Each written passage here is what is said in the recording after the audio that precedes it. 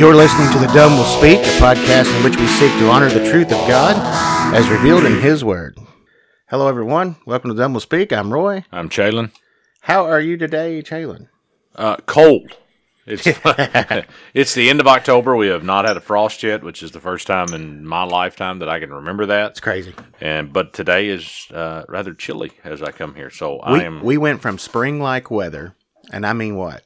Upper 70s? No, it was 80. Yeah. It was in the 80s this week. I went from wearing shorts all week to wearing pants yesterday and feeling like I should have worn a long sleeve shirt. I don't have a koozie on, but I've got a... You're not James White? I don't have a koozie on, The man lives in a desert and wears heavy, thick sweaters. I don't know how he survives. I'd be sweating, even in the winter. Hooded sweatshirt on them, and it was a bit chilly, and I don't know, it's cold this morning.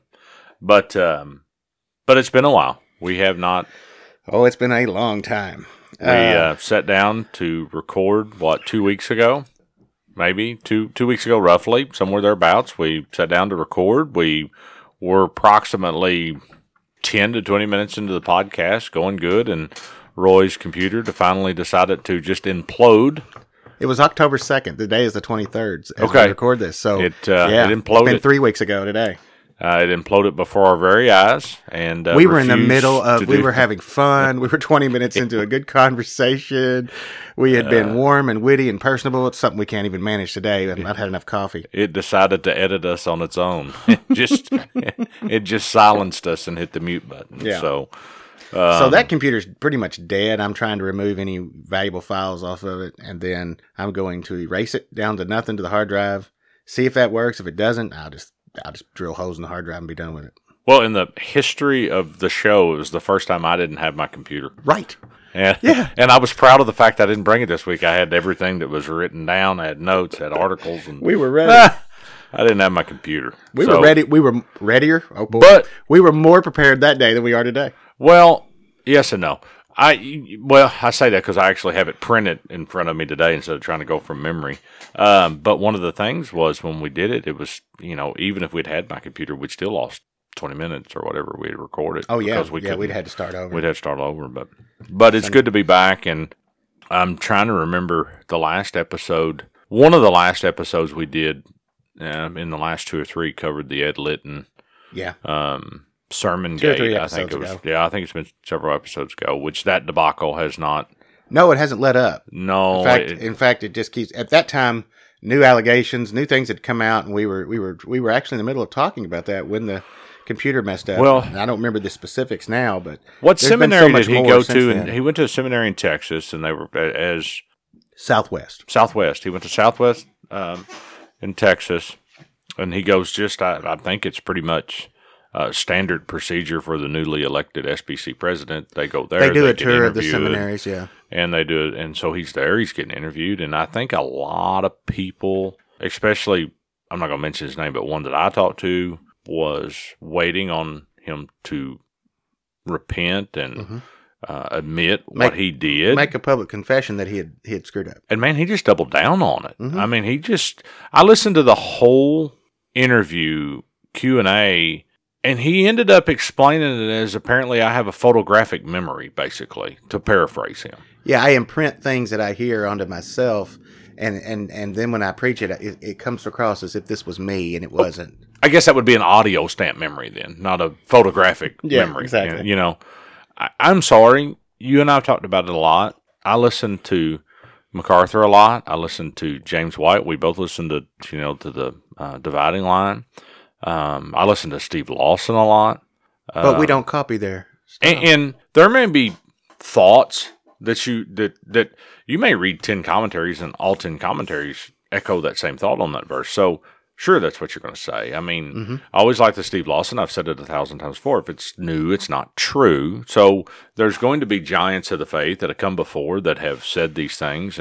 But still, when it was always described to me as our senior pastor now, our senior elder now that we sit under, when you get behind the pulpit, you are basically conveying a study on that portion that you're conveying to the people there, to the congregants there, and you are basically just taking a study that you have formulated, whether it be words, sentences, paragraphs, whatever it may be, and explaining it. I mean, and get yourself out of the way. I mean, that's kind of the key. And man, I mean, he just, we said it during that day. He even used the same illustrations. Mm-hmm. I mean, spoke about a mission trip to. Yeah, I know. So my question still is: was it J.D. Greer? Did J.D. Greer lie, or he lie? Apparently, or was J.D. on the trip with Paul David Tripp? I mean, that could be. Well, I mean, that could be a possibility. But I mean, if not, one of the two told a little white lie about who was there and who was not there. I know, and I. That's scary. It is. It is, but you know what's sad is the president of Southwestern, multiple staff members. He got applause during his speech. Thunderous, yeah. And afterwards, his defenders came out. What's I'm our line? I'm talking about from Southwestern. They came out and said, "This is not, despite what some people are alleging, this is not plagiarism."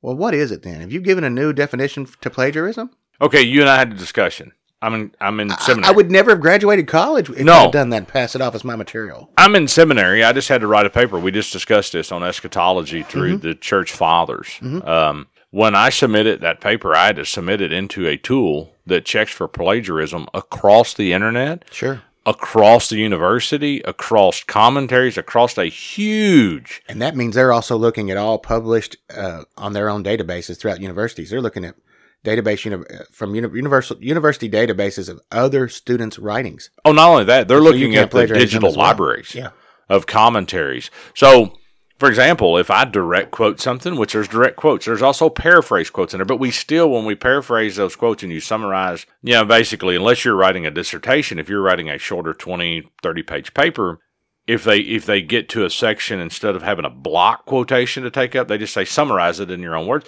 It's still at the end of that, you still quote it. Yeah. You cite it. There's a citation given, and it goes down in your Turabian format, which is the one we use. But it goes down to the bottom, and it tells you that, hey, this is paraphrased. But what's amazing is I can look at the report. So once I submit an article or submit a paper, I can look at the report to see, I've always been curious. And when I tell you everything that is in direct quotes, they can tell you where it's at. I mean, they can. It amazes me. Yeah. I mean, and I don't. It's a very small percentage of your paper is direct quotes, but still, I mean, man, they can. It's bam, there it is. Well, you're talking about computers and their processing power. Did you hear this week when James White talked about that they're getting ready that they're now working on John? Through Mark was released. See, I think we talked about that in that recording. We were talking about Mark getting released. We really ought to contact him to have him on to talk about that. Sure, see if explain he would that. Come on. Yeah, we could try to do that because he'd be a lot better than us at trying to explain that. But he was talking about that. Why is this even important that they're doing this with all the text? And what it is it's a database, Munster, right? Well, the new one's coming out of. It's going to be in England, actually. Oh, is it? Okay. Yeah. John is being done in England because he was expressing some concern over that. I hope they'll keep the same standards. Okay. If not, it's going to make this stuff look stupid. But so far, everything's been done at Munster, yes. He was saying that why it works the way it does is because it can see what the human eye can't see. You take guys with a bunch of papers looking at stuff, it would take them years, and it still takes the computers years, by the way, to do each book, even just to do portions of books. But these computers are poring over every manuscript. They're poring over every translation. They're poring over every witness from the church fathers, from early translations such as in the Syriac and Coptic and all that. The early Latin, they're looking at all of that, and they're collating this and saying this is most likely the original rendering or the closest to the original rendering. And people say, well, that means we never had the Bible. Yeah, we have the Bible, folks. That's not what we're talking about. But there are some passages, if we're being honest, the ending of where Mark. we're not convinced one way or the other about the. There's lots of debate raging over it. The ending of Mark is highly debated. And he mentioned Dr. Jeremy Riddle, whom is the only person he actually debated last year in 2020 before the whole shutdown. Or maybe he did it online. I'm not even sure. He may have done it online last summer. But they debated textual issues, and Riddle, presents the TR, that's his standard. Receptus. That is his standard. I still wish I had that book that I missed out on, the four different views on the the longer You can ending still of order it. Mark. You just got to pay a higher price for it. Well, sure, on eBay, but have you seen what they're going for? I don't want to pay that much for a paperback. The 4 views of what? The 4 views on the ending of Mark. That's right. That's right. Yeah, you could have got it for It's like from $5 or something. Perspectives, I think B&H Academic put it out. Yeah. And anyway, so Riddle was one of the contributors to that, and he is TR, and he is pro longer ending. But he was talking about, the books on Mark, which, if I'm not mistaken, he said that the Mark volumes, he showed it on his on video when he was doing his episode. I think it's like 4 volumes on Mark. Oh, I'm sure. Yeah. I mean, they're huge. That's the shortest gospel. Yeah, they're huge. I mean, these are giants. But yeah, I mean, I'm fascinated by that stuff. But yeah, if they can catch you plagiarizing, why can't we simply do what you and I did and take clips from both sermons, pass them back and forth, sentence by sentence, and say, hey, somebody plagiarized. Or, like you said, did Greer get it from a source? I don't know. Did he pay for that? Well, and then we had the whole debacle where what was the company that was producing, helping them basically do the research? Yes, and I heard about that through James White, and I think also Tom Buck has talked about it. Tom Buck has talked about it. There's an online company, and a lot of pastors at mega churches do this. Well, okay, so my question is, if you're the pastor of a mega church, you've got a lot of responsibility, which means, and I'm not talking about administrative responsibility, managerial.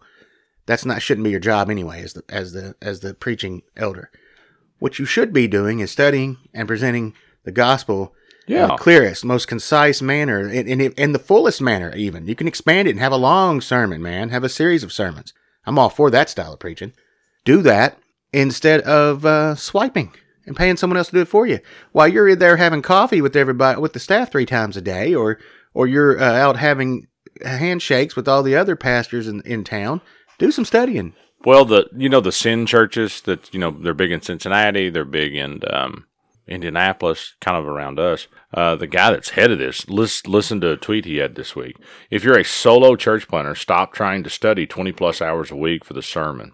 That day may come, not now. I know seminary, I'm not going to use the word he used, we'll just say messed you up. Oh. Study 6 to 8 hours. It's not a cuss word, it's just one I prefer not to use. Right.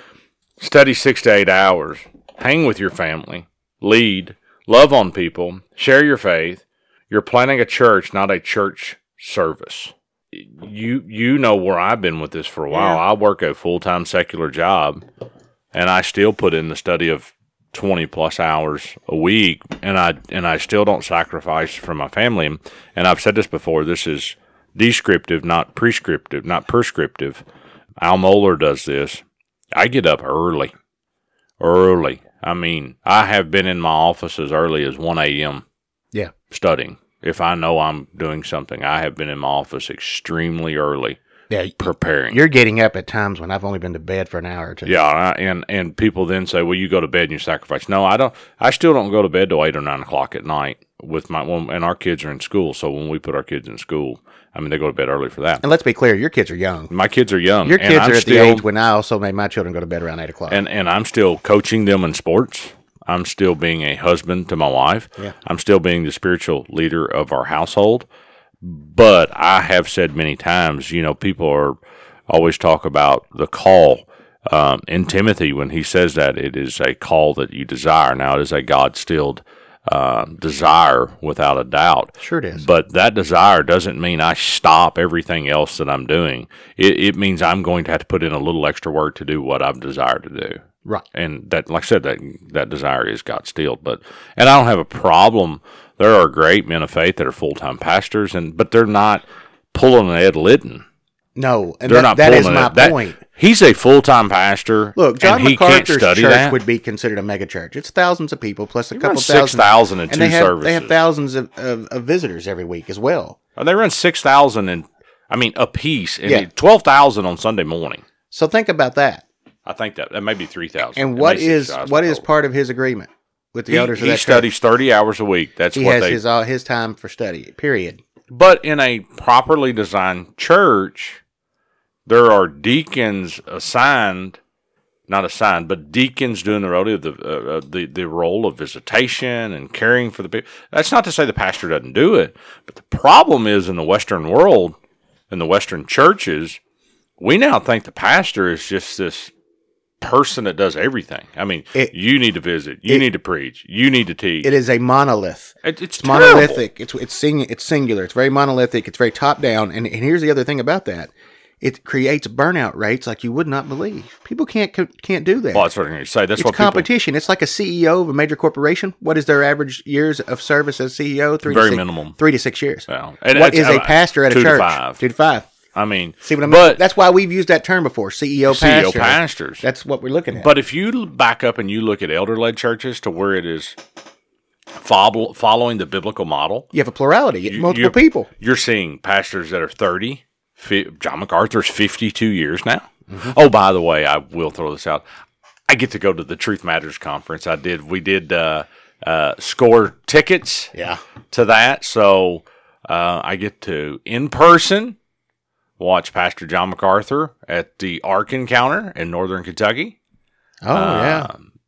And my wife and I are going to have along with some friends, we're going to have a lovely time for those days. And what is it, 3 days?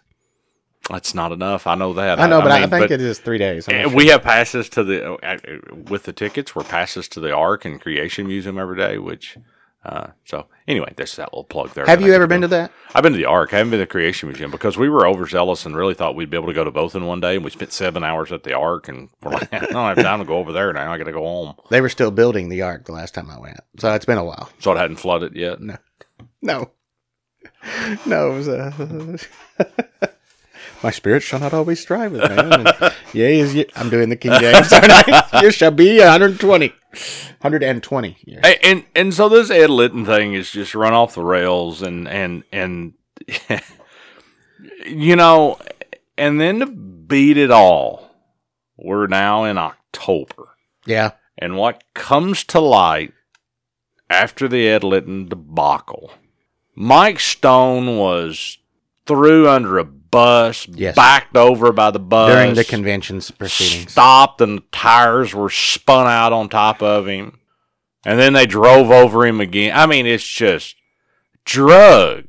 absolutely just tried to defame the man. Just a defamation of character. I will say one thing, though. It always goes down to voting, right? The problem still is that many of the people that were voting in the preliminary for Al Mohler must have turned their vote to Ed Litton. Had to have. There was a local pastor here whom we know loosely. Yeah. Who was at the meeting. Yeah. Who would not vote for Al Mohler. Do you know why? He's too Calvinist for me. Oh. Man. So you'd rather have a liberal? And when I say liberal, I don't mean politically liberal. I mean liberal in his biblical views. Look, I'm too Calvinist for them if they really understand, if they've ever listened to this podcast or ever paid any attention to my teaching. But I don't consider myself a Calvinist because I only sprinkle babies when I'm washing them. Those of you who are listening in the what is it Todd says, the tens and tens of people that are listening. Tens and tens. If there's ever a question as to whether I am or not, I will settle it in a once and for all statement. You take out the historical paedo-baptism of Calvinism, and do I lean Calvinist? Yes, I'm a Calvinist. That's fine. The doctrine of predestination, the doctrine of election, if that's what you are settling Calvinism on, that is what they're basing. Then yeah, I mean, if I'm going to read the word electos as it appears in the Bible, I'll just go ahead and hammer it home. And then the argument that we've heard time and time again, what is it, Roy? All in Greek. Oh yeah. You know what that word means? It means all. So, and but like I told you this week, if I were to walk into a dentist's office, yes, and I said, "Hey, all the people in this office today are getting root canals." Yeah, there's a context that goes with that. It's all of those patients in that specific room at that specific time. I don't have a cavity, and I ain't getting a root canal. I don't either. I mean, we sometimes run off the rocker to try to just prove somebody wrong, and just instead of going, you know what, and we said this week, the people that lean Arminian for some reason are very pugnacious to those of us that lean Reform. Yeah. And those of us that lean Reform just go on about our merry business and say, here's Scripture. Yeah. I'm not going to spend time. And also say that as long as you as long as you know that you belong to Christ, as long as your faith is only in Him and not in a prayer you said or a way that you live, as long as you're not living by legalism and thinking that's going to take you to heaven, then you're saved. You're saved just like any of the chosen frozen and the Presbyterians and other Reformed groups and the Reformed Baptists. RC. You know, yeah, he's got frozen. I love RC. I wish my church would get a little more happy sometimes. It's the frozen chosen. But in contrary to the people's belief, guess what we still do? We are still missional-minded Christians. Yes, absolutely. I mean, we're still... Are there hyper-Calvinists? Oh, yeah. That don't believe in missions? Baptists. Absolutely. There's the primitive Baptists that are hyper-Calvinist. And, you know, to be honest with you, I think James White said it today. I think he said it today when I was listening many of them deny the existence of hell, right? Oh, yeah. It's just annihilation. It's you just die annihilation. and you go to dirt. Well, and I think James White said it today. Most of the reformers would burn everybody at the stake. Including him. Including him! They would have done what they called that the third baptism, which was where they would tie them, put an anchor around them, and throw them over a boat and watch them drown. Yeah, and then... Oh, and I may butcher his name. And we think we've got denominational issues today. Yeah, and we always talk about Zwingli, you know, because Zwingli was before Calvin, and we got, because Zwingli and Luther were kind of the two. Yeah. But then there was the Bohemian Reformation that was prior to that was John Huss, H-U-S. I think I may be mispronouncing that. Please no butcher me if I'm mispronouncing about John Huss. Which I used to make a little joke about the Catholic Inquisitors. We cussed John Huss. That's pretty good. I've never heard that. It goes all the way back to like 5th or 6th grade. I was a moron even then. Yeah, I've never heard it. No, but, you probably didn't. He I'm a comes weirdo. before. Remember, I went to Christian schools. Oh. Good independent fundamental Baptist I started church. to say Independent fundamental Baptist church schools. You went to basically an IFB. Yes. Camp. No. Indoctrination camp. I got to tell the story. So when COVID hit, my daughter, my youngest, was in preschool, and we Just were trying don't say the name. I'm not. Well, okay. So we were going to send her to preschool, and the local IFB place here was open, and we said, okay, well, we'll bite the bullet for one semester. It's expensive. Oh, we never got that far. We never got to that point of the discussion. Surprisingly expensive. So I make the call, and I talk to the lady in the office, and she said, we got like 2 spots left. I said, great, okay. She said, okay. Now, my daughter's 3 at the time. Yeah. Yeah, 3 at the time. And she goes, she'll need to wear a long skirt. I'm sorry, what? And she goes, she'll need to wear a long skirt that covers, I forgot what. And I said, can you please explain where you get that from me? I need to kind of know. And she said, they go right to Deuteronomy. Heaven help, we use culture to define it, and you know, because that's different. But she's an Old Testament Judaic law that was actually confined even then to, never mind. Yeah. So she says, we're going to need them to wear a skirt, and we're going to have her wear a long skirt, and boys will be boys and girls will be girls. I'm okay with that. I mean, I believe I was born a male. My daughters were born female. I'm not trying to deny 2 genders here. I'm just trying to get to the bottom of where the skirt comes from and why I can't just put my 3-year-old in some shorts and some long pants, as she called them. And she just kind of went on, and she said, the other thing you may not like, I can tell by the way you're talking.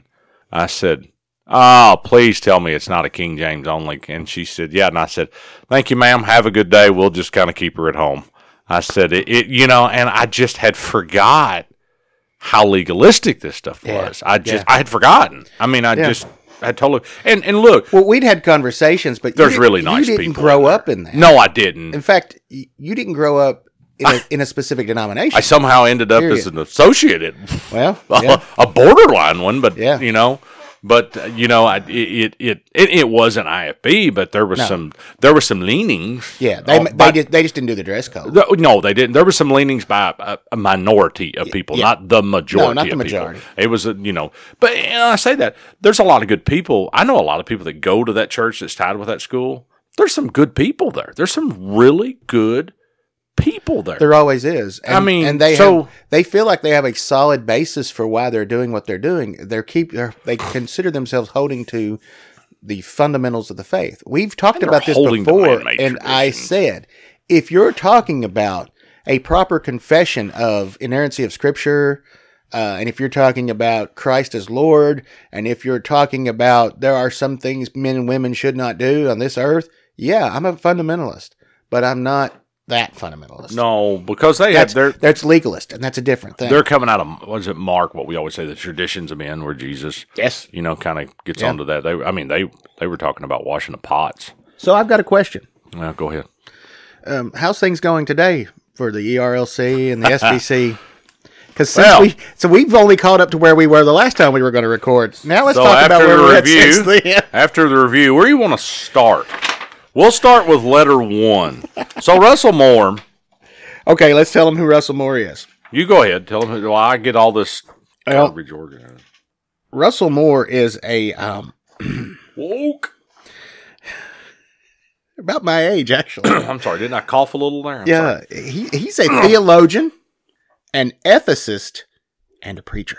I'm sorry. Did you know that? Could you describe him one more time? He is a theologian and an ethicist. He teaches ethics and a preacher. Huh. Yeah. Seriously? Yeah. That must be Wiki. That's Wikipedia. That's Wikipedia. That must be of course Wikipedia. It is. They describe him that since June of 2021, he is the director of the Public Theology Project at Christianity Today. Oh, well.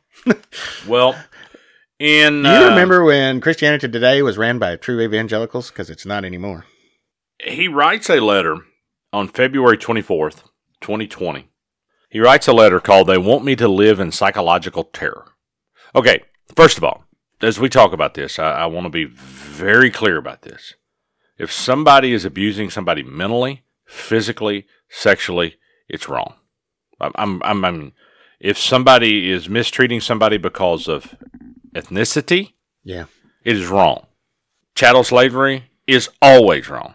Absolutely. So I don't want anybody to misconstrue what's being said here. And particularly, let's understand American chattel slavery, which was based solely on race. You own a human being, but you own them because they are of what they considered at that time an inferior race. He writes this letter in 2020, February 24th. And he writes this, and he writes it to kind of go over what he's been going through. He kind of goes through his conversion story, and I wish we had the right now to play a little clip of Warren Zevon's Poor, Poor, Pitiful Me.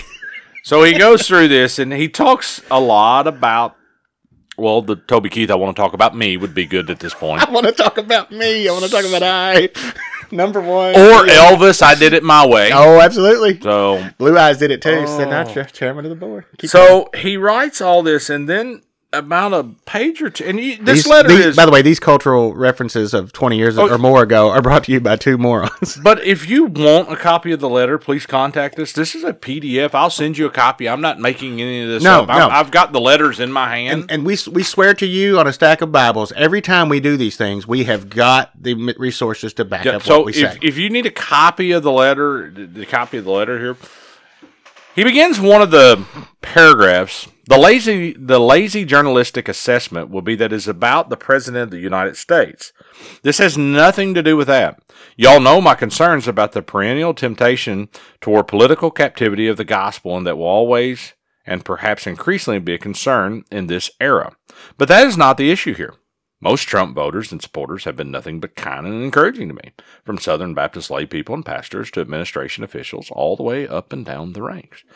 Just as we did with President Obama, we expressed disagreement where warranted, but we were doing so respecting the office and doing so requesting a different viewpoint, not engaging in polemic or attacks. It's okay. I have no problem. So the letter starts off very cordial. This is my conversion. I'm looking at this. He begins this. He talks there. He doesn't demonize anybody. He doesn't. But as it goes right after that, it begins to take a very odd turn. And so the very next paragraph after that one, as that paragraph concludes, there's a couple more sentences in that paragraph. As it concludes, the presenting issue here is the fact that first and foremost of sexual abuse.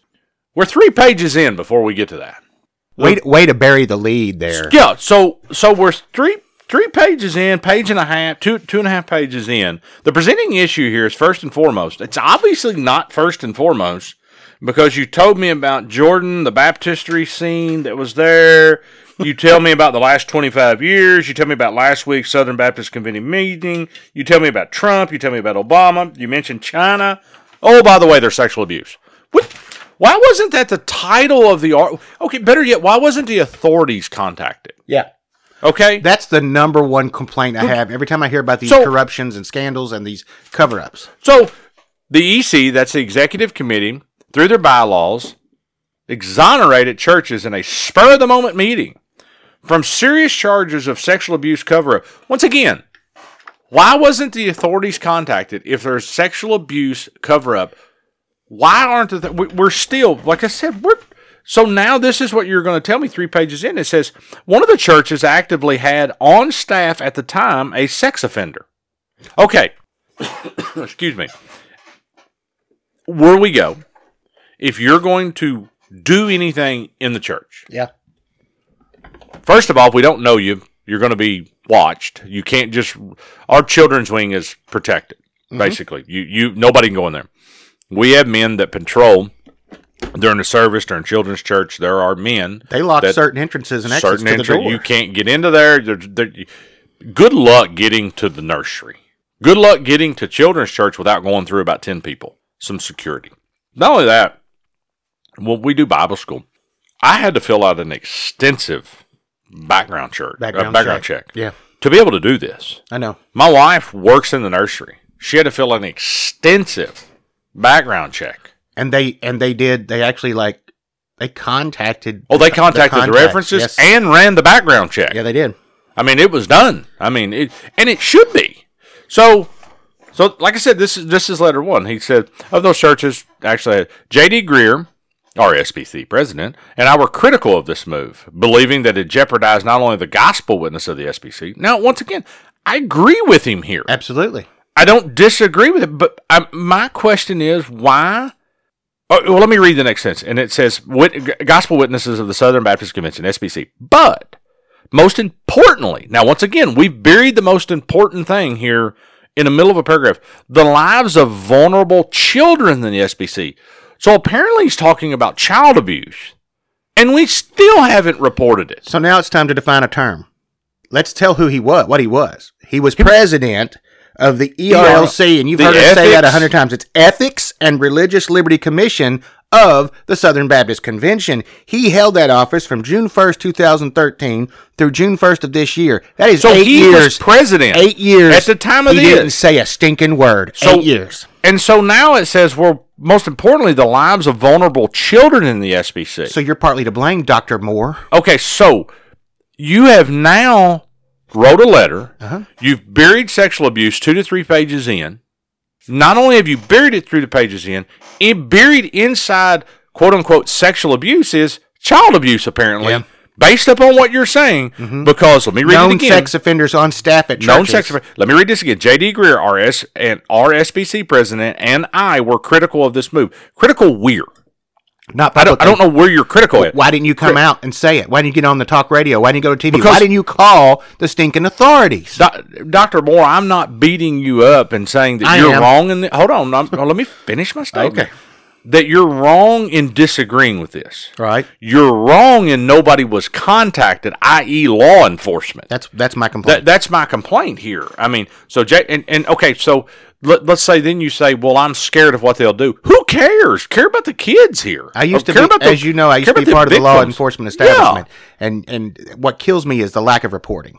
So let me read that sentence again. J.D. Greer, our SBC president, and I are critical of this move. So, okay, J.D. Greer, where were you contacting the authorities? Russell Moore, where were you contacting the authorities? By believing, we're critical of this move, believing that it was jeopardized not only the gospel witness SBC, but more importantly, the lives of vulnerable children in the Southern Baptist churches. Against constant backroom attempts to stop forward momentum, we were able to get across the finish line some modest steps toward addressing the crisis and the issue. It doesn't say we contacted the authorities. It says then the Caring Well Challenge, for instance, and the formation of Credentials Committee. And time out. That's all those statements he just made, that's the kind of crap, I'm just going to say it, that so-called ethicist, that the intellectuals want to put out. That's all he's done. He's just written down some gobbledygook, and what he's saying is, we passed the buck. We did nothing. And as you know, my point is, why is he saying it now? That's the thing.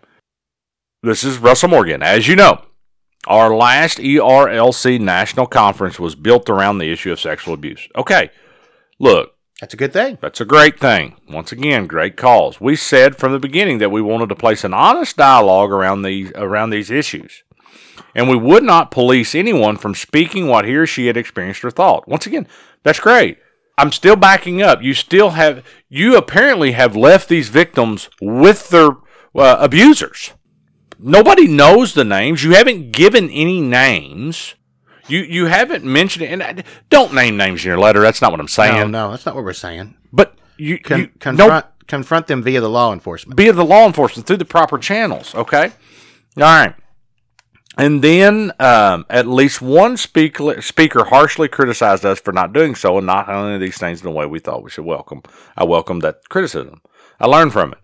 And I was glad the speaker felt the freedom to do so. At that conference, they had Rachel Denhollander, the one that was the gymnast that was one of the first ones to accuse. And look. You're talking about from the Olympic gymnastics team, yeah. And look.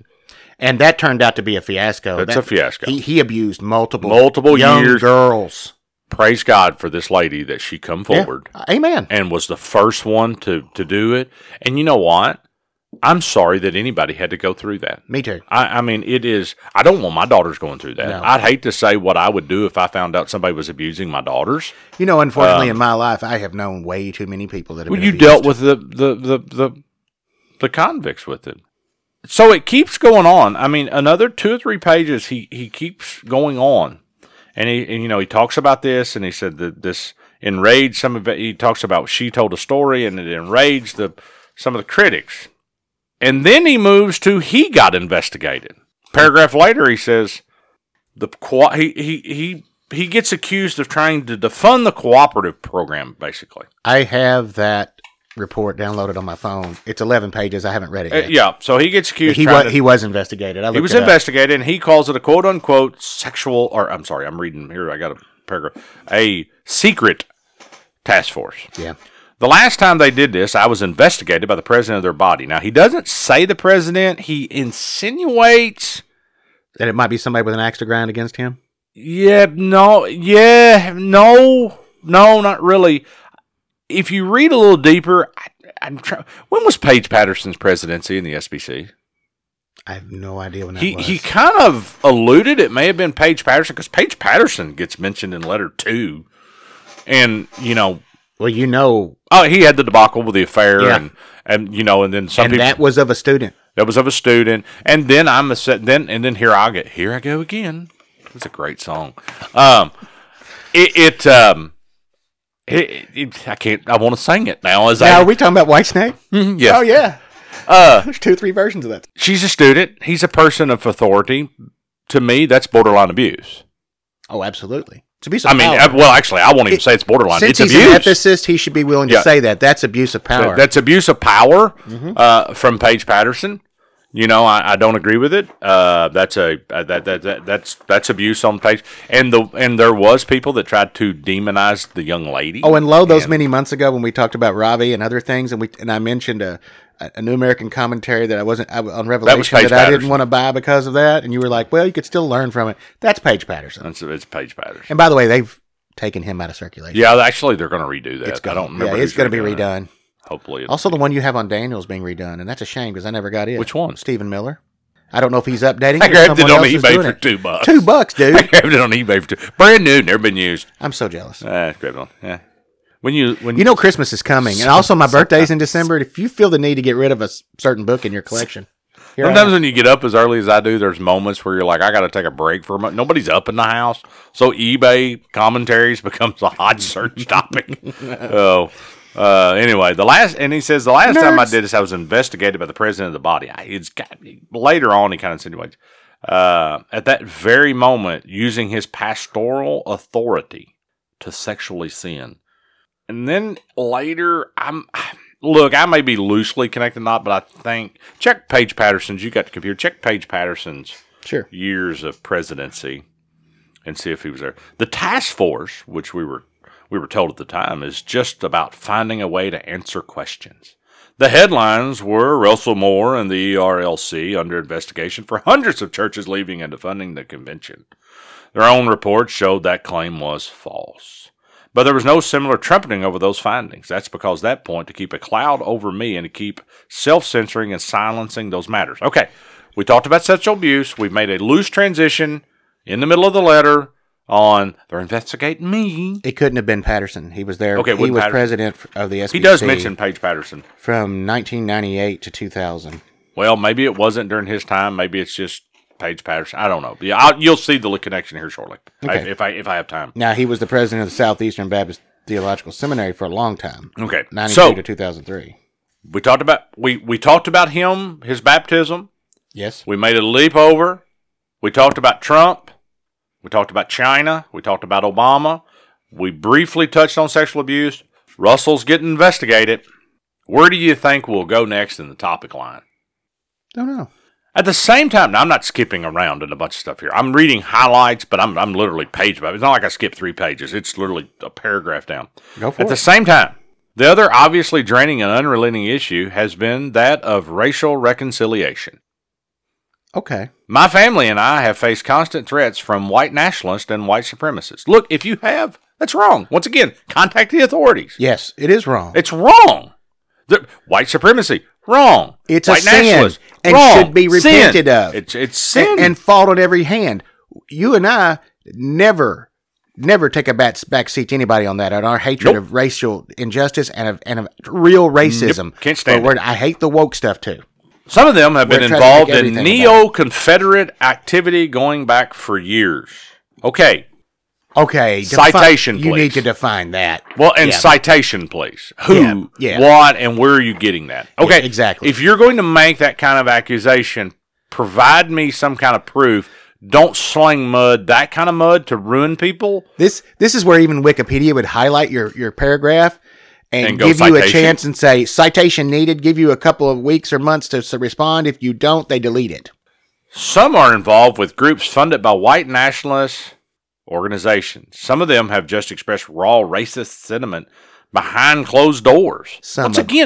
But if they're doing it behind closed doors, why are we not bringing it to light and going, hey, this gentleman's a racist, this is what he said behind the door, and we don't, that's a sin, he's got a heart problem. At this point, he's left anyway. Right now, At this point, he's left. Why wouldn't you name the names? But right now, we're slinging mud, and we're making accusations with no... Okay, but again, like you said, no basis for it, because here's the thing. I can say some people don't like me. Okay. That's true. Now, but who are those some people? I need to tell you who they are, or I need to shut my mouth. But now we're going to get to the heart of the problem. Okay. We always got to find the problem.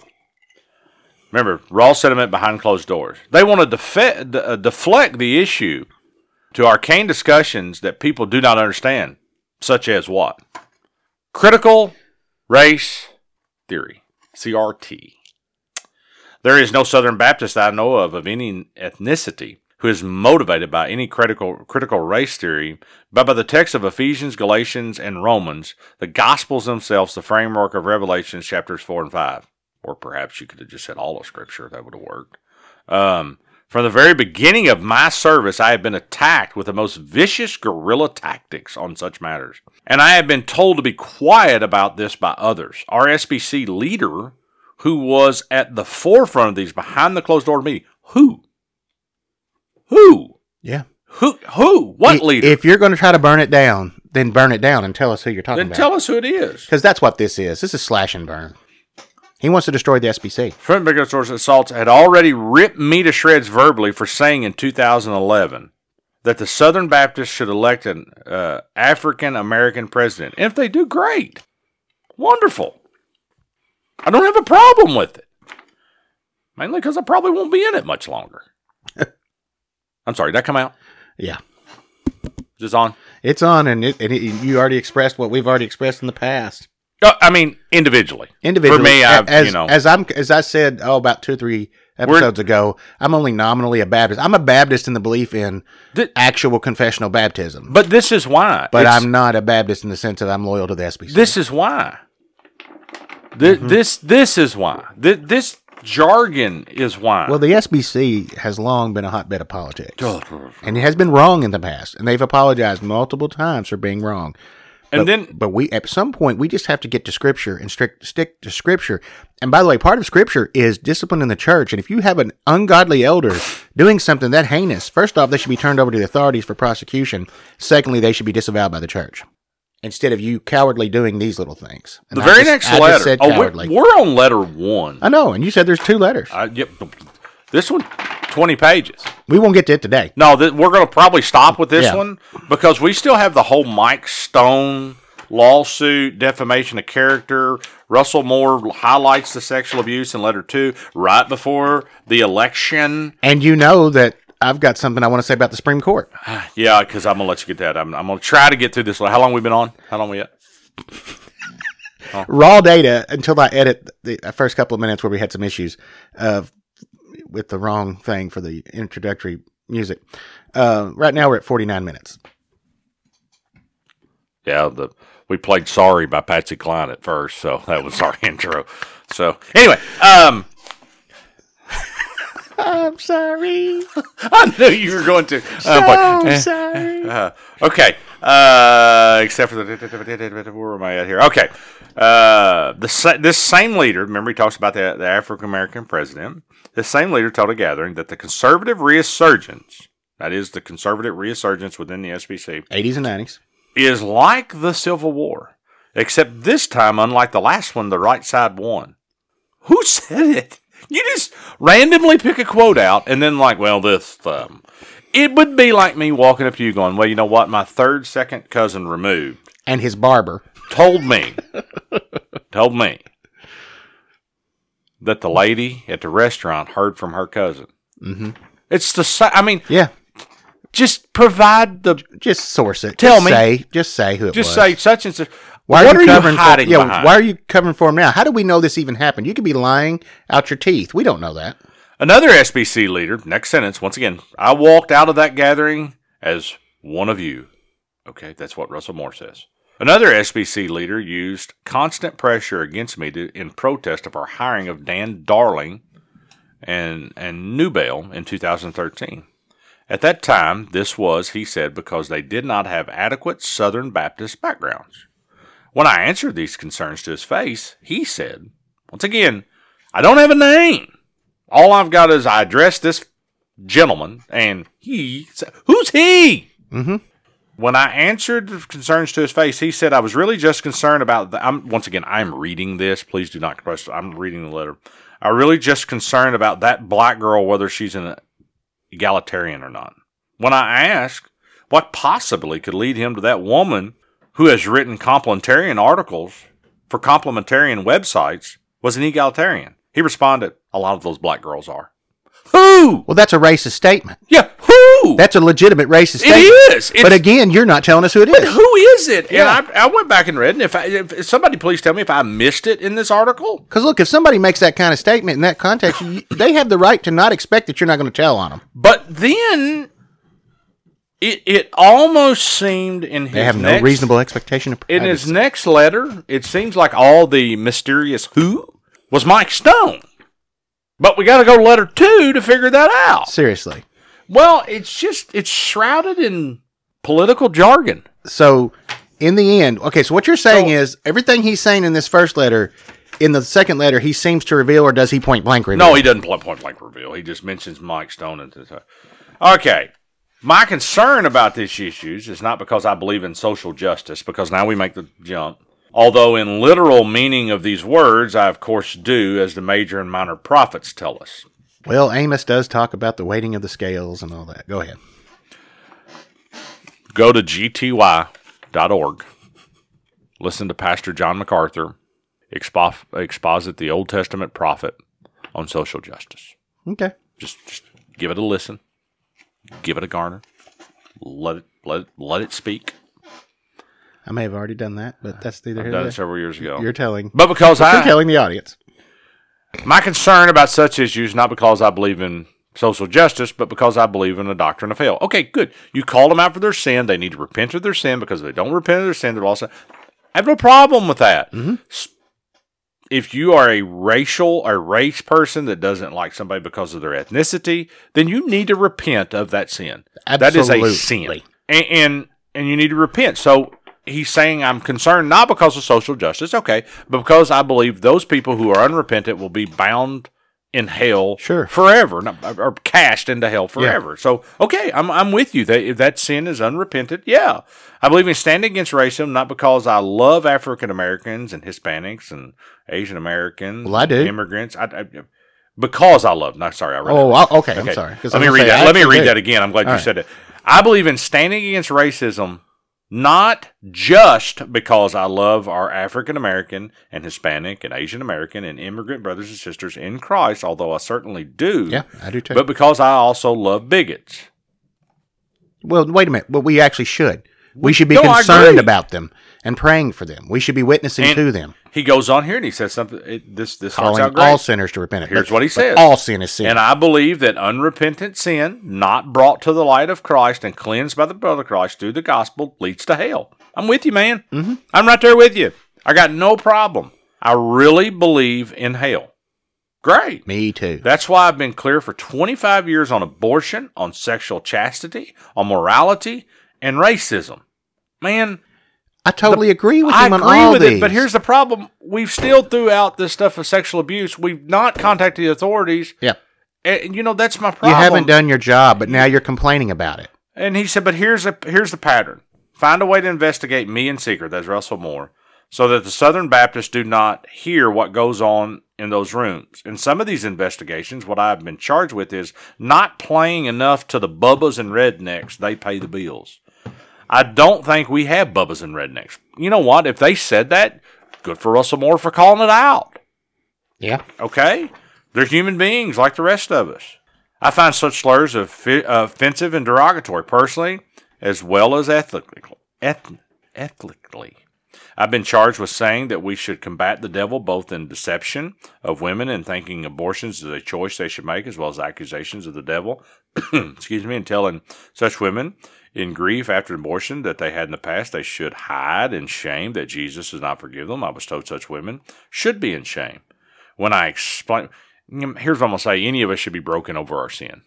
When we see our sin in juxtaposition to a holy God, that we all should be, weeping for our sins, but I don't think they should be in shame. I mean, he can atone for that as well. It's so not lack of atonement there. When I explain what I believe about the gospel, that those united in Christ and repentant faith are received by the Father as just and righteous, and that there is therefore no condemnation for those who are in Christ, I was told, you are not the evangelism department of the Southern Baptist Convention. I thought we were all the evangelism department of the Southern Baptist Convention. They're technically the public policy arm of the I know. That's what they taught me at Wool Market Baptist Church, which is where he told the salvation story. Mm-hmm. But the strategy here is clear. One of these figures told me in the middle of 17 debacle, we know we can't take you down. All our wives and kids are with you. This is a psychological warfare to make you, Russell Moore, think twice before you do or say something. That's exactly what it is. Okay. Why right now? Why write this letter in February of 2020 is what I can't fathom. So one journalist said to me, how many times are you going to try to bail these people out? Speaking in this case for our work to try to turn around the disastrous floor actions of the alt-right in 2017. Now, when he's talking about the alt-right floor actions, I wonder what he's talking about. And he says followed by the sexual abuse crisis of 18. It's 17. Is that when Askell... It's okay. Is that the women preaching by what standard? Was that? I don't know for sure, but I can't remember that year. I'm going to tell you that it's either Ronnie Floyd or Steve Gaines was the SBC president that he's referring to, because he served under both of them. Okay, he mentions Ronnie Floyd several times too. It's either Ronnie Floyd, and Ronnie Floyd is the one that Den Hollander came forward and said that she went to him. I guess maybe he was her pastor, and that he did nothing about the abuse. He never. And you know what? If that's the case, then Ronnie Floyd's in the wrong. Yeah. If it wasn't reported, then Ronnie Floyd's in the wrong. And both Ronnie Floyd and Steve Gaines were part of the And Steve right, Gaines, right conservative. Gaines, isn't Steve Gaines right now at Bellevue, down where Adrian Rogers was in Memphis? Is that where Steve Gaines is?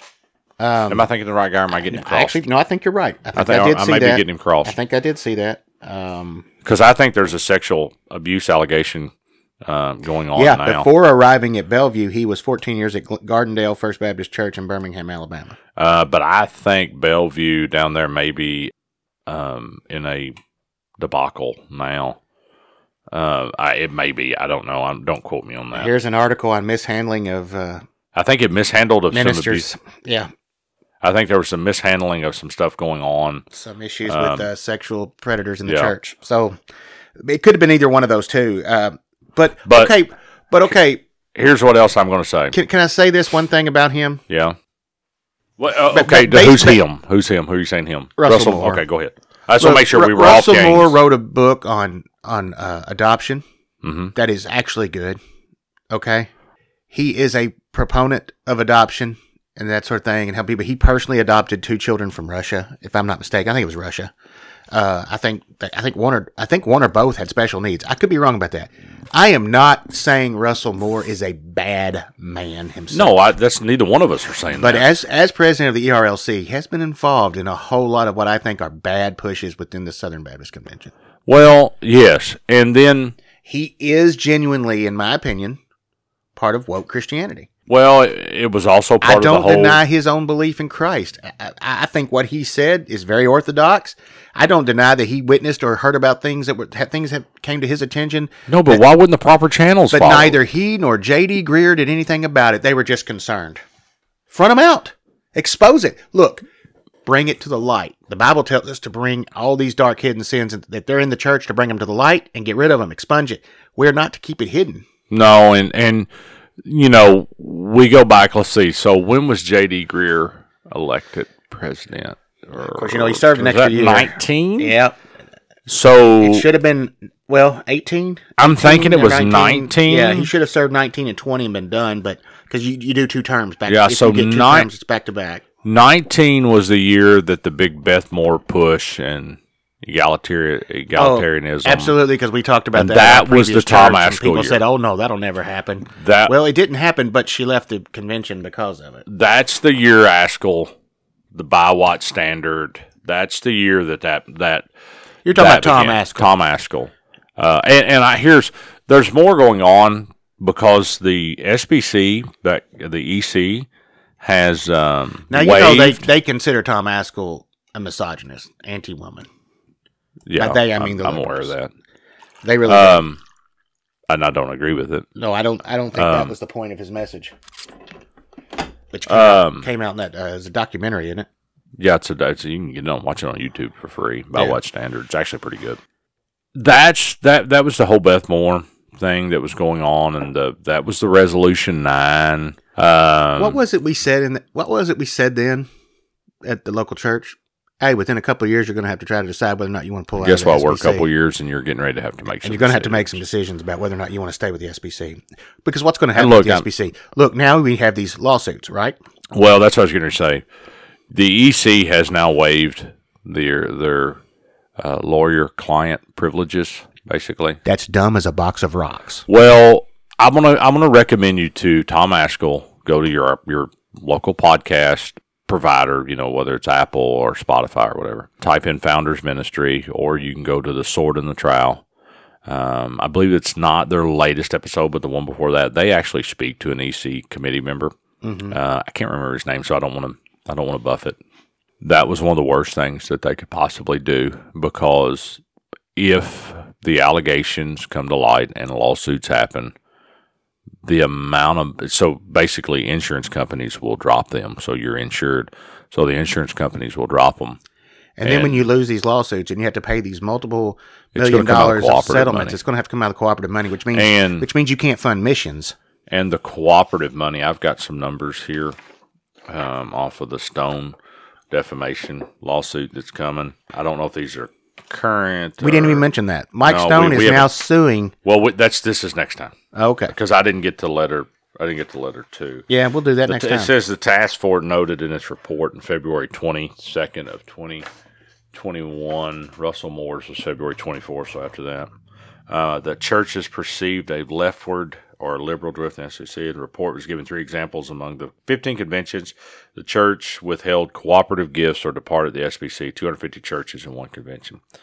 94 in another, 46 in a third. It says state conventions, $4 million in state conventions, $1.5 million in international mission boards, $700,000 North American Mission Board, NAM, $700,000 theological education at 6 seminaries, $100,000 to executive committees. So we'll have to figure out those terms. But now what happens is the cooperative money from each individual church that gives to the SBC. If the insurance companies do drop them, your money now is maybe going to pay off lawsuits. And the attorneys for the SBC, I'm thinking, resigned, most of the attorneys. So, well, we certainly won't spend another hour on this, but we may on this in the future, very near future. But I mean, we're not going to spend another hour on the subject I want to move us to right this minute. But we are going to spend just a few minutes on something because I've got to bring this up to people if they're not aware. You need to be praying. You always should be praying for those in authority. You should always be praying for your leaders. You should always be praying for your government. If for nothing else, for repentance, because they need it just like everybody else, right? Well, right now you need to be praying about the rapid movement of this case in the Texas abortion law. Didn't they have to have it ready by Thursday, you told me? They had to have it ready by noon Thursday of this week. So 2 days ago, it was 48 they were hours told on Thursday. They were told on Tuesday by Justice Alito, who oversees that as a justice of the Supreme Court. He oversees every one of the justices has a region of the country that they oversee, certain states. Texas falls into his jurisdiction.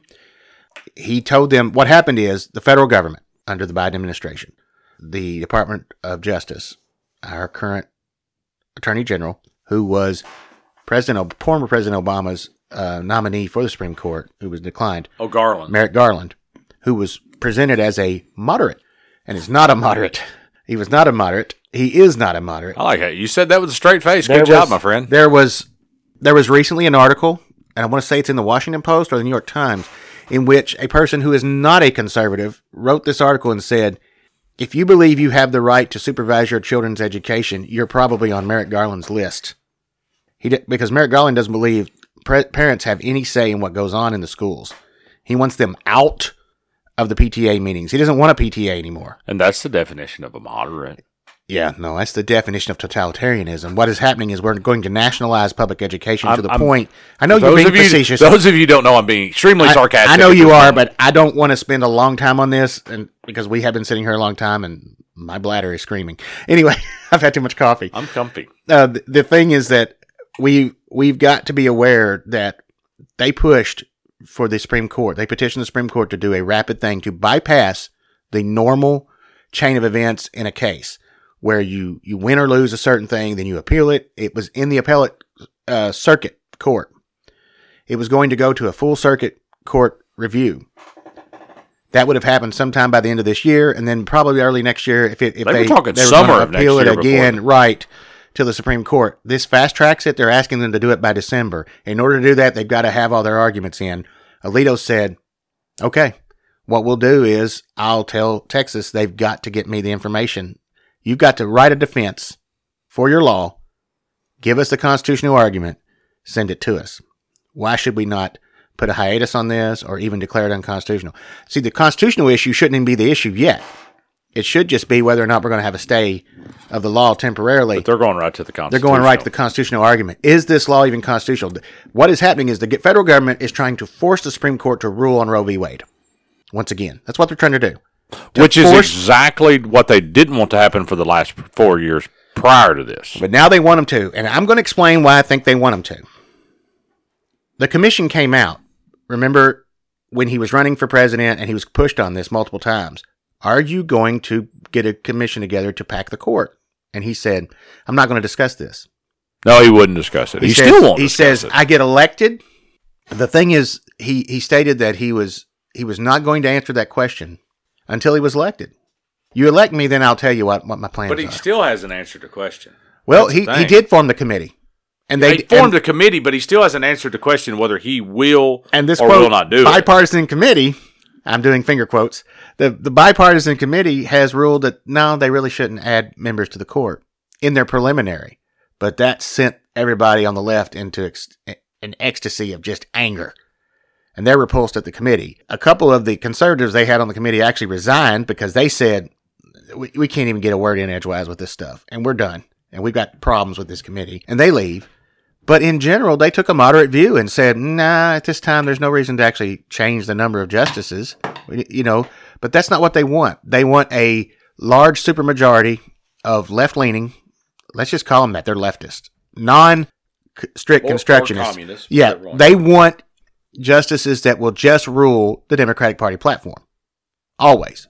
And another thing that was brought up, they did recommend looking into term limits on all federal justices, to include the Supreme Court justices and the Chief Justice. Not a lifetime appointment as we see now. Well, that's the Constitution. Yeah, I know. And the committee did state they're not sure this recommendation is even constitutional, but they do think it should be looked into.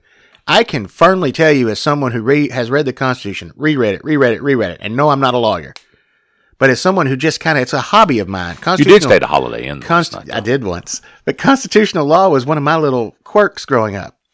It still is. It still is. That's not constitutional. They would have to do a amendment and get that taken by 2/3 of all states. Do you or do you not have a pocket constitution? I do. Okay, there you go.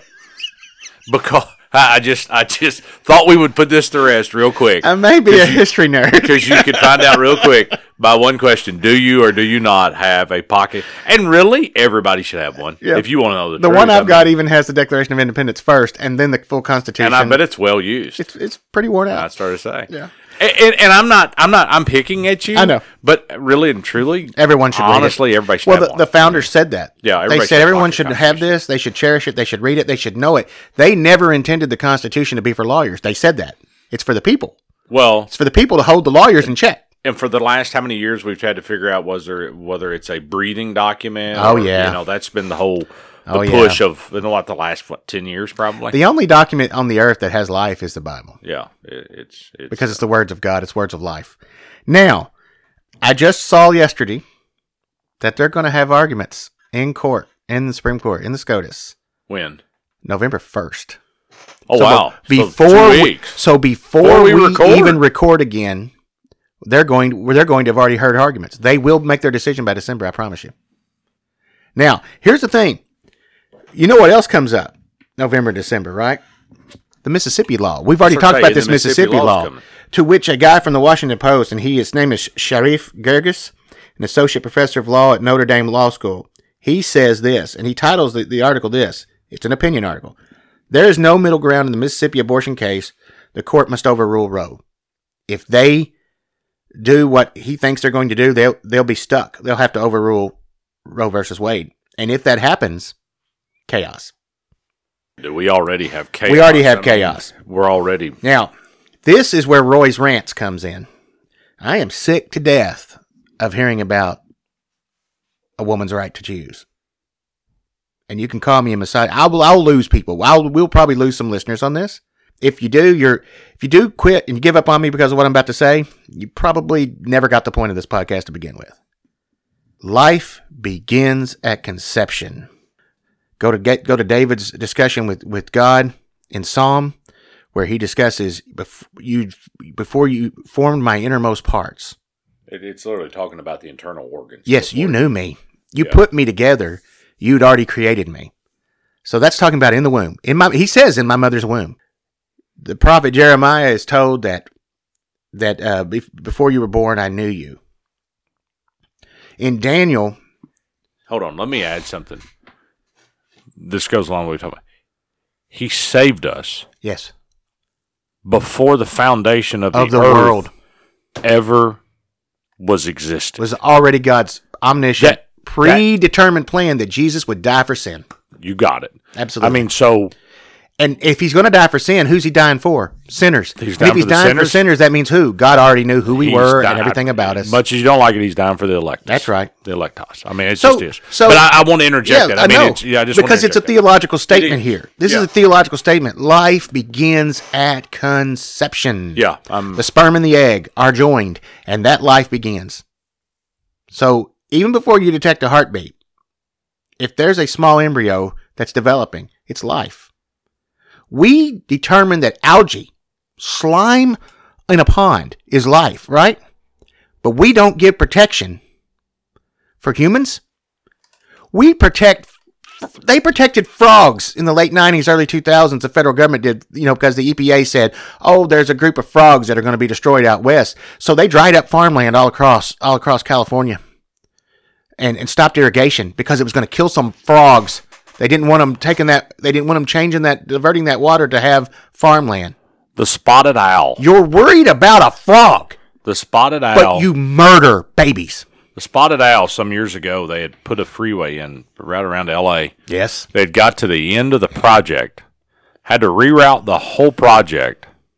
I'm doing this off memory, so please give me grace if it's an old story. Please give me grace if they had to reroute most of a large majority of the project because it was a spotted owl habitat. And that's a protected species.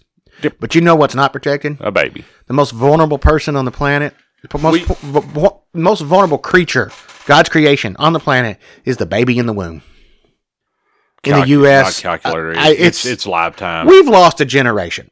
We're Gen Xers, and if we had been, I'm not millennial. If we had been, I'm just going to let you have it. We're I Gen will Xers. argue that till the day I die. We'll just say that Chalon and I are Gen Xers. Okay, our generation was the first one affected by abortion, and because of that, I'm literally born about 3 months before the decision on Roe versus Wade. Because of that, and you're a few years after. I'm a few years after. Because of that, we possibly would not have existed. Also, there were states that already allowed abortion at the time that I was born. Well, I'll add something personal to it. I won't say how many, but before we had our first child, we suffered loss, and we mourned the loss of a child. Whether it was early or late in pregnancy, we mourned the loss of a child. Do you know what I think is beautiful, though? I firmly believe this. You will see them as human beings, as breathing, living creatures in the new heaven and new earth. And I'll know them. Because you'll know them. And another thing we get from that is, that's also David. When David's baby, through Bathsheba, died, before the baby died, the child, he was miserable. He was dressed in sackcloth and ashes, pouring ashes on his head and crying to God to please save my child. The child dies. He cleans himself, takes a bath, puts on his robe, and sits on the throne. And they're like, what's the deal? Basically, I'm paraphrasing. And he says, bring him back. No mourning now will bring him back. While he was alive, there was still a chance, and I cried to my God. Now, I can't bring him back to me, but I can go to be with him. His belief was, David was, I will see my son. Well, I won't say it. Yeah, well, there's in the resurrection. There's a whole movement that says that's actually just talking about he can see him in Sheol before. I'm like, man, I'm not there. No, I'm not there. There you might as well believe in purgatory. There is a I know a pretty conservative theological bent there. Yeah, I know, but that doesn't mean they're right. Okay, no. So anyway, guys, be praying. You don't have very many days, and pray they have the courage. But more importantly, pray for peace in our nation if they actually rule what is actually constitutional and they go justly and they do say the Texas law is constitutional and then they rule in the Mississippi and they overturn Roe versus Wade. By the way, that's what all of us that are pro-life actually want. But the pro-death, don't call it pro-choice. It's pro-death because, guys, this is infanticide. And when I said guys, I'm generic here. I'm not being sexist. I mean men and women, mankind, all people, brothers and sisters in Christ. Understand this. There are some issues we can agree to disagree with and get on with. But I have a hard time with people that are Christian, quote Christian, that take a sort of laissez-faire, hands-off approach to the issue of abortion. Well, in some cases, rape and incest, it's not the baby's fault.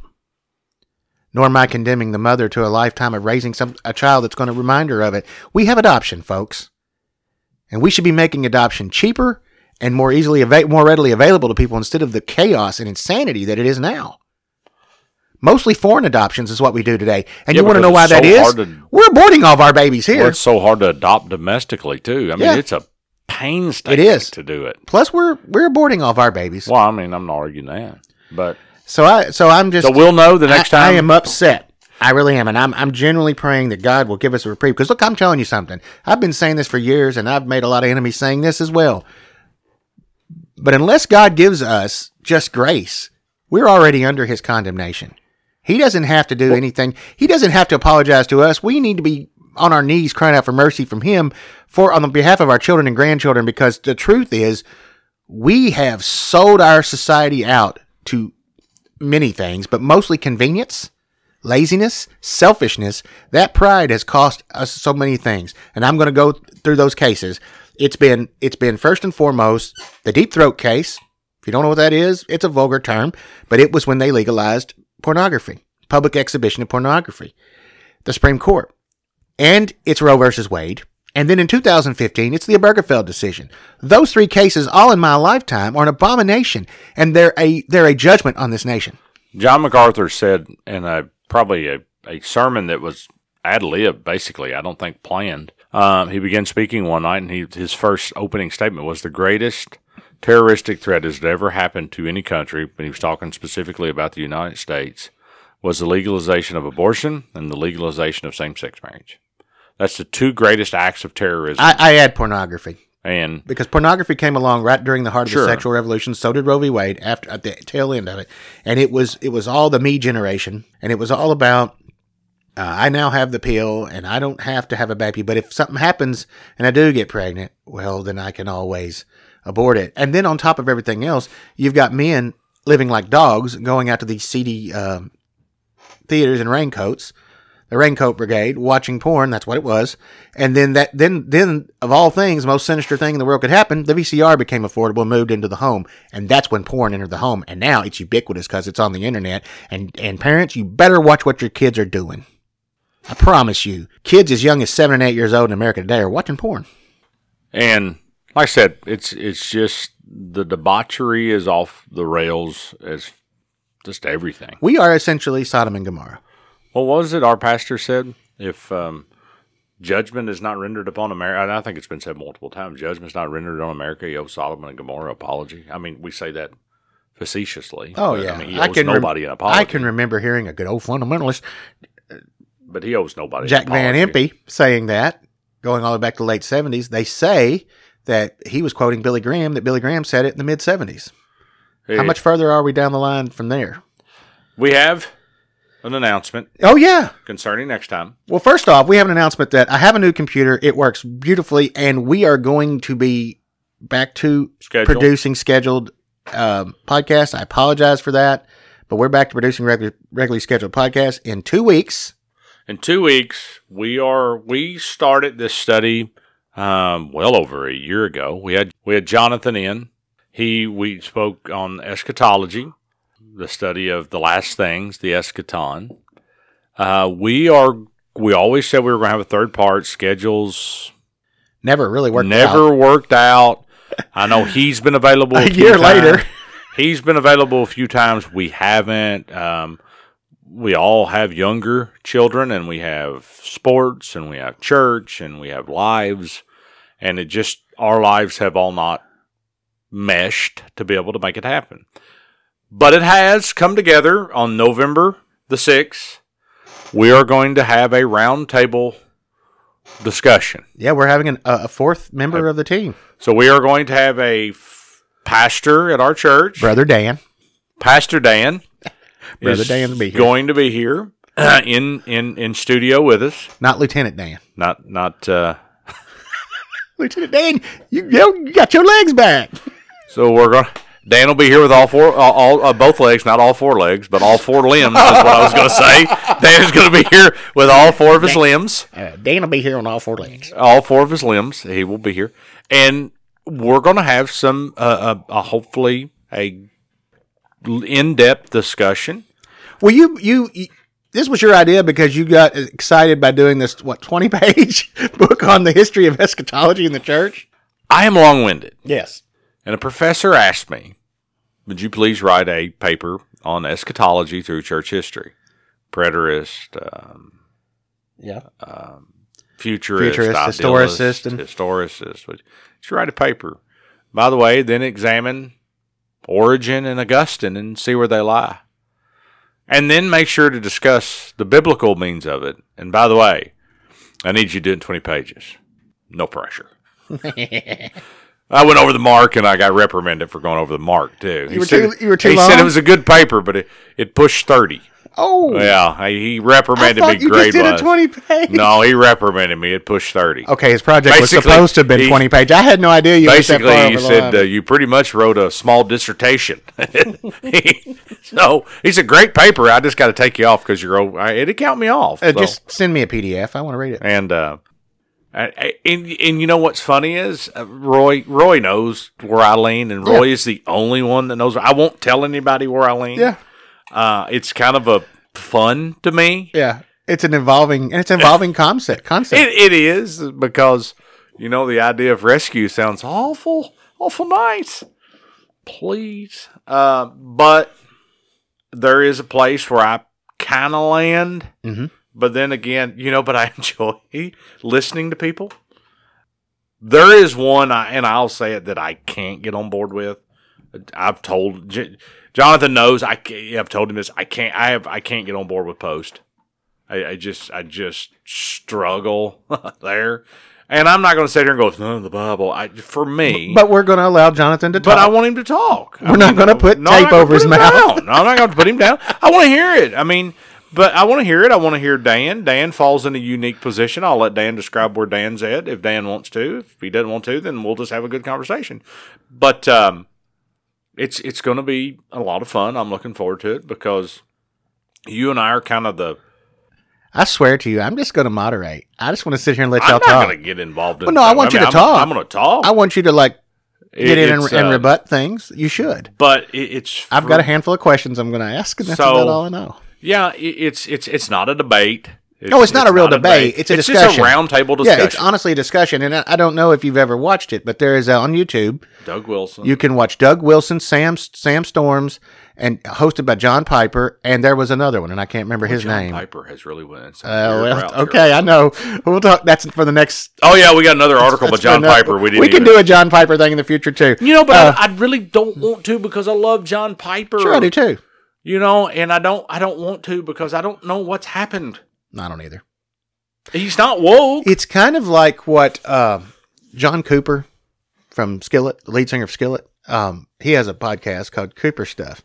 And he was talking, I don't know, sometime last year about, and he named names. So I'm quoting him. He named Tim Keller and a handful of other people that he said, I read their books. I have always gotten a lot of, he said, I'm not a very smart man. And they are. And I get a lot of deep things from them on theology. He said, he said, what's happened? I just don't understand. Now, I'm excited about having that. And we still plan to have our other friend that we're planning on having, Mauricio. Yes, we're trying to work it out. As soon as we can, we're trying to get him involved. We want his story. We just want to talk to him. We heard him preach, and it was really good. And I just want to hear him talk and tell his life story a little bit. And I hate to be the bearer of bad news, but there is some more news. I forgot one thing. What's that? T4G, Together for the Gospel. Al Mohler, a bunch of those guys, Ligon, Duncan. Sure. They do it every 2 years in April. They have announced this April, last one. They're dissolving. They're dissolving T4G. They've all drifted apart. Unless I'm missing something altogether, Al Mohler's not even speaking. So, and on that note, things have definitely changed. And on that note, yeah, we wish you the best and have a good day, fellows. We'll see you in a couple of weeks. The Lord willing, and the creek don't rise, as they say in the country. And God bless you.